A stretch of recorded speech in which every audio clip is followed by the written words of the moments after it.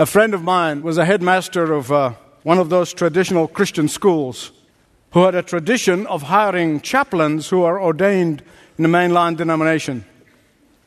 He told me this story. In fact, I was sitting in his office. I'll never forget it to the day I die. He was pouring his heart out to me of how he had interviewed 23 candidates for an office of a chaplain. 23 candidates. Each of them is a seminary trained. Each of them served in a church. Each of them ordained. In fact, he himself is seminary trained and ordained man. And he explained to me that he would ask every one of the 23 people that have come through, he would ask only 2 questions. Very simple questions. Question number 1, was the baby in the manger God of very God? Yes or no? Question number 2, did Jesus get out of the grave on the 3rd day and rose again? And he would ask them, please tell me yes or no. Not one of them would answer yes or no. Not one. They would try to draw him into a discussion. Well, really, depends what you mean by God, and don't we all have the touch of the divine in us? And it all depends on what you mean, rose from the dead. Don't we all rise from the dead? And that is why those to whom the gift of discernment is given must exercise it diligently, urgently. To those whom the gift of discernment is given must be serious about it today more than any other time in our lifetime. To be sure, we must exercise it lovingly and respectfully, but we must exercise it forcefully nonetheless. Probably more than any other time in our lifetime. Today, I was reading an editorial in a Christian magazine, and the writer wrote the following. It's for Young People magazine. He said, America has never seen a time when its young people have been more religious and yet so non-Christians. Why is discernment so important, particularly in our time? Because the Scripture, particularly in the New Testament, is constantly warning us against false teaching and false teachers. But why? Paul tells us why in 2 Corinthians chapter 11, verse 13. He gives us a clear answer. Because Satan disguises himself as an angel of light, therefore his servants will disguise themselves as servants of righteousness. If Satan cannot stop people from believing, he will send his deceivers to keep them from being growing believers in Jesus Christ. In fact, the entire New Testament is a contrast. Christ, the Antichrist. True prophets, false prophets. True apostles, false apostles. Wheat, tares. Sheep, wolves in sheep's clothing. The Holy Spirit, evil spirits. The holy angels and demons. And the most important question of our time is how can we discern? Especially those who are so good look-alike. Those who are so almost right but not right. And you ask, but where does discernment start? Listen carefully. Discernment begins by believing that the Word of God is God's self-revelation. Discernment begins by believing that we are in a state of warfare with lying spirits. And Paul tells us in Ephesians that our war is not with flesh and blood, it's not with human beings, but our war is with principalities and powers. So what does that mean? Listen carefully. Here's what it means. That we must understand that Satan does not oppose God directly. That Satan does not come out and say, I'm against God and I'm against His people. He's not that much of a fool. Satan seldom openly fights believers in believing churches. He joined those churches. And then he takes it from the inside. Listen, we've seen with our own eyes, even in our short lifetime, how his servants take over Christian schools and seminaries and whole Christian institutions and whole denominations from within, not from outside. He does not stand outside these Christian institutions with horns and a pitchfork and a megaphone and say, I am fighting you people. No. His servants become ordained in the churches. His servants become headmasters of Christian schools. His servants become leaders in churches. His servants speak smooth and soothing words from pulpits. And the non-discerning people walk outside of these churches and say, wasn't Reverend Smell Fungus' sermon sweet? It's so sweet that makes you sick. Listen to what John said in 1 John 4:1.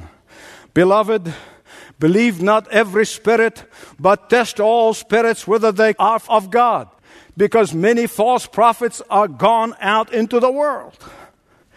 And like all the gifts of the Holy Spirit, those of you who have been following this series, we have seen that there is general application of each one of those gifts for every believer. And then there are some people in the body who are given an extra measure of a certain gift. And discernment is one of those. Discernment is a quality that all believers must cultivate.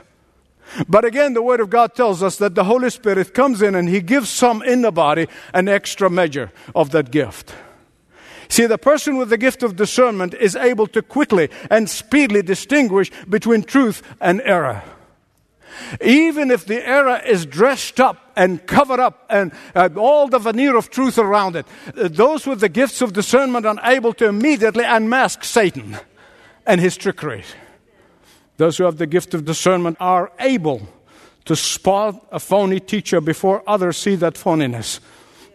But also that person with the gift of discernment does not operate on the basis of emotions, sentimentality, or love for symbols. Every time I made a decision based on emotions, I blew it. But every time I made a decision based on the principle of the Word of God, God blessed it. I'm testifying to you. The person who has the gift of discernment is able to hear a sermon and immediately detect a subtle error. That person who is able to read a book and right away can see the deficiency of the truth in that book. But the question is, how do you exercise the gift of discernment? By comparing what the teacher, preacher says with the Word of God. By comparing a book that you just read with the Scripture. If it is contrary to the Word of God, if it is inconsistent with the Word of God, it's false. It is not good in parts. It's false. Toss it out. Because good in parts leads to compromise. And one of the things that I've learned after many years of making mistakes is that many false brethren and sisters practice what the Bible calls the sin of flattery. Did you get that? Flattery is a sin. Don't practice it. Don't fall for others who practice it toward you. There's a great deal of difference when a genuine brother or sister in Christ give you a word of encouragement. In my experience, those who came and flattered me like you wouldn't believe are the very people who took offense immediately I preached something that they didn't like. When they found that I'm unbending when it comes to the truth of the Word of God, they took off. I think of an incident in the Scripture that you cannot help but think about discernment. When every time I read it in the Scripture, and it's in Acts 16. If you have your Bible, you can turn to it. Because Satan was doing exactly that. Using somebody with the sin of flattery when it came to the Apostle Paul. Here it is. Paul and his team were heading for a prayer meeting. Now, did you get that? Prayer meeting. Now, I promise you, the one thing the devil does not want you to go to is a prayer meeting. Because he knows the power of God that works in corporate prayer. And so they were on their way to a prayer meeting. There was a slave girl who followed the disciples, Paul and the others. And here's what she said. Listen carefully to what she said. These men are bond servants of the Most High God who are proclaiming to you the way of salvation. Woo! I mean, what's wrong with that? He said, man, this is amazing. This is wonderful. She's telling the truth. testifying. I mean, listen, if you get the devil on the platform and testify to the evangelist, I mean, man, who turned that down?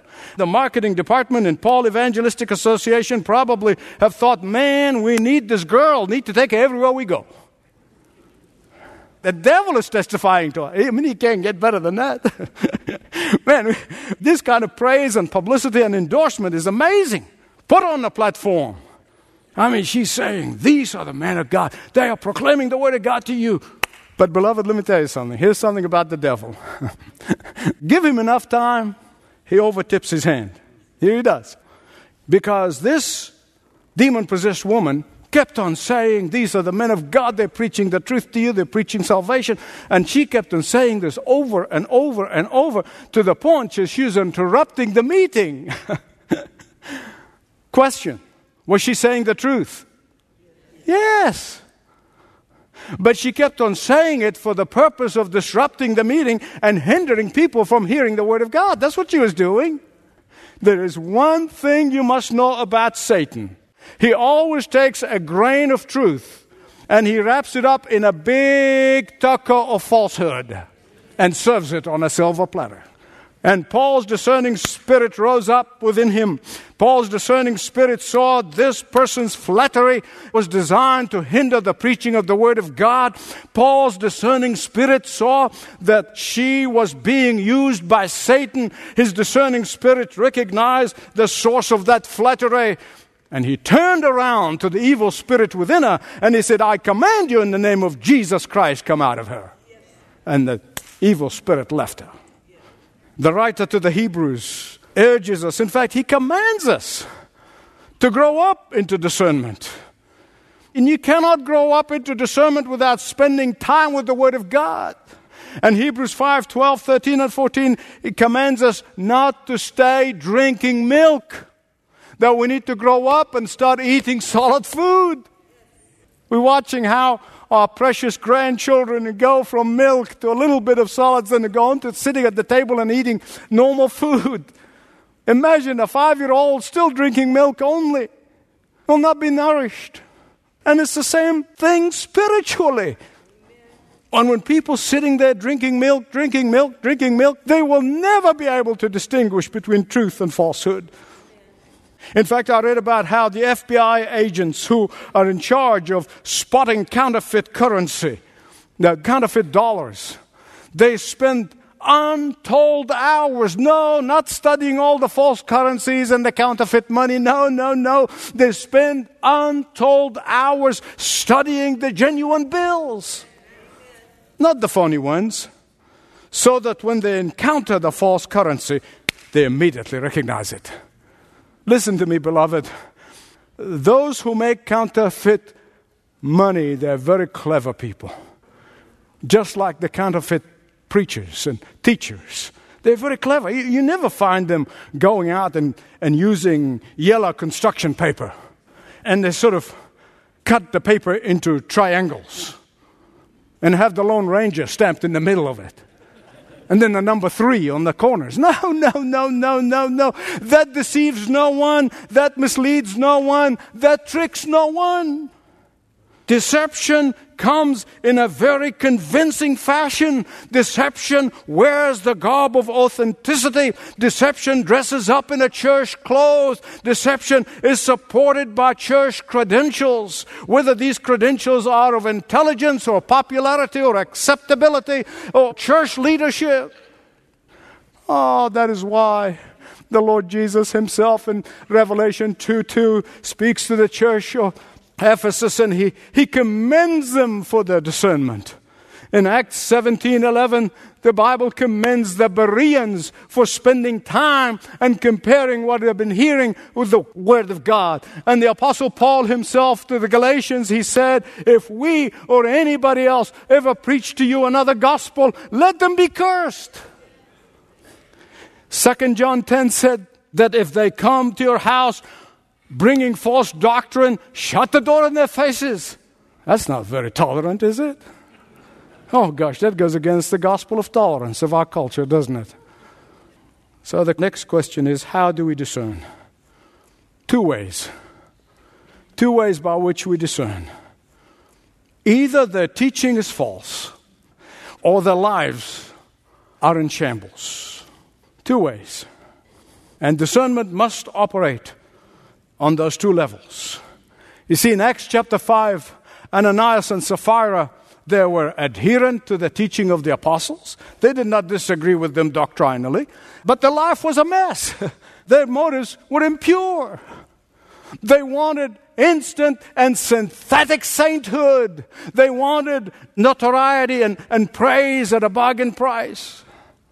We talk about integrity, and people talk about integrity. What is integrity? Integrity is this: here's what you believe, here's how you live, and they have to be integrated. If they're out of whack, something's wrong, something drastically wrong, and repentance must take place. Listen to 1 John 4, 2 and 3. This is how you recognize the Spirit of God. Every spirit that acknowledges that Jesus Christ has come in the flesh is from God. And every spirit that does not acknowledge Jesus is not from God. This is the spirit of the Antichrist, which you have heard is coming, and now he's already in the world. What is John saying? He is saying that it doesn't matter how many times a person say, yeah, Jesus is my Savior. If he does not believe that he's the only Savior of the world, then he's not really a believer in Jesus the Christ. And some other Jesus, not Jesus the Christ. And that is why Paul warns Timothy in 1 Timothy 4:1. He said, in the latter days, some shall abandon the faith and follow deceiving spirits and things taught by demons. See, here's what most Christians are not getting. James said the devil believes. Actually, it's more than that. Because a lot of people in the churches believe. He is more than a lot of churchgoers. You know why? Because he trembles. He trembles at the name. I mean, he's not only believe, but he's in awe of God. A lot of Christians lost their awe for God. Not the devil. He believes and he trembles. Not long ago, I read a story about the chef in Miami, Florida, who really wanted to put her talent to the test. So she hosted a party in her house, and she served dog food. Yeah, you heard me right, dog food. Oh, but listen. She served that food on a delicate little cracker with a wedge of imported cheese, bacon chips, and an olive, and a sliver of pimento on top. And she served it all on a beautiful silver platter. She called it hors d'oeuvres à la Alpo. I mean, her guests couldn't get enough of the stuff. And she proved her point. Counterfeiters serve their falsehood in a very attractive manner. They really do. Oh, they are so relevant to the culture. I mean, they want to meet people where they are. They want to meet people's needs. They appear to be very sympathetic, and they decorate their falsehood with sweet deception, persuasion, and they give an impressive appearance. And listen, they camouflage their false teaching with logical sounding phrases, and they are all so positive. None of this negative stuff about sin and repentance, and that's too negative. That turns people off. And God forbid if they ever mention the word hell. No siree. We're giving people heaven. And millions of people lap the stuff up. Hors d'oeuvres à la Alpo. I want to tell you this as I conclude. This true story. It happened on the Monday morning, April 25, 1907. The residents of London were going to work in the morning, and they saw their beautiful city temple desecrated with graffiti on it. They were horrified. I mean, they were really shocked to see the house of God being desecrated like this. And the graffiti on that city temple spelled this word, I-C-H, in big letters, capital letters, I-C-H-A-B-O-D. The evening newspapers had front page pictures of that graffiti on that beautiful building. So the police went out in search. Who did such a horrible thing? And a house painter gave himself up. He said, I am the one who did this. And the judge asked him, he said, young man, why? Why did you do such a desecration? And the man said, well, Dr. Parker told me so. He told me to do it. Dr. Joseph Parker was the founder of City Temple. Great Bible preacher, but he's been dead for a few years. He said, how could he tell you to do this when he's been dead for a while? The simple painter, house painter, began to explain in a very simple words. He said, Your Honor, I became a Christian under the ministry of Dr. Joseph Parker. And I came to church on a regular basis. I heard him preach again and again. And during the days he preached, Dr. Joseph Parker said the following, and it's repeated more than once in his sermons. He said, if ever false gospel of liberalism was preached in this place, Ichabod, which is the Hebrew word for the glory has departed, ought to be written on the top of the building. You see, Your Honor, I did just what Dr. Parker has asked me to do. Painter perhaps was a little rash in his action, but he was right in his discernment. Afterward, many people came to the court to testify to the fact that Dr. Parker had indeed said these words many times from his pulpit, and how his successor is belittling the gospel and Bible believing as childish. And there's something that ought to be put away.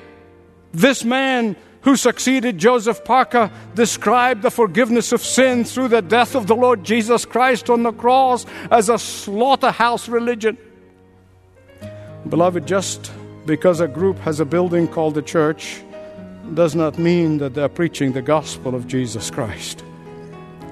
To distinguish between the spurious and from the genuine, we need discernment.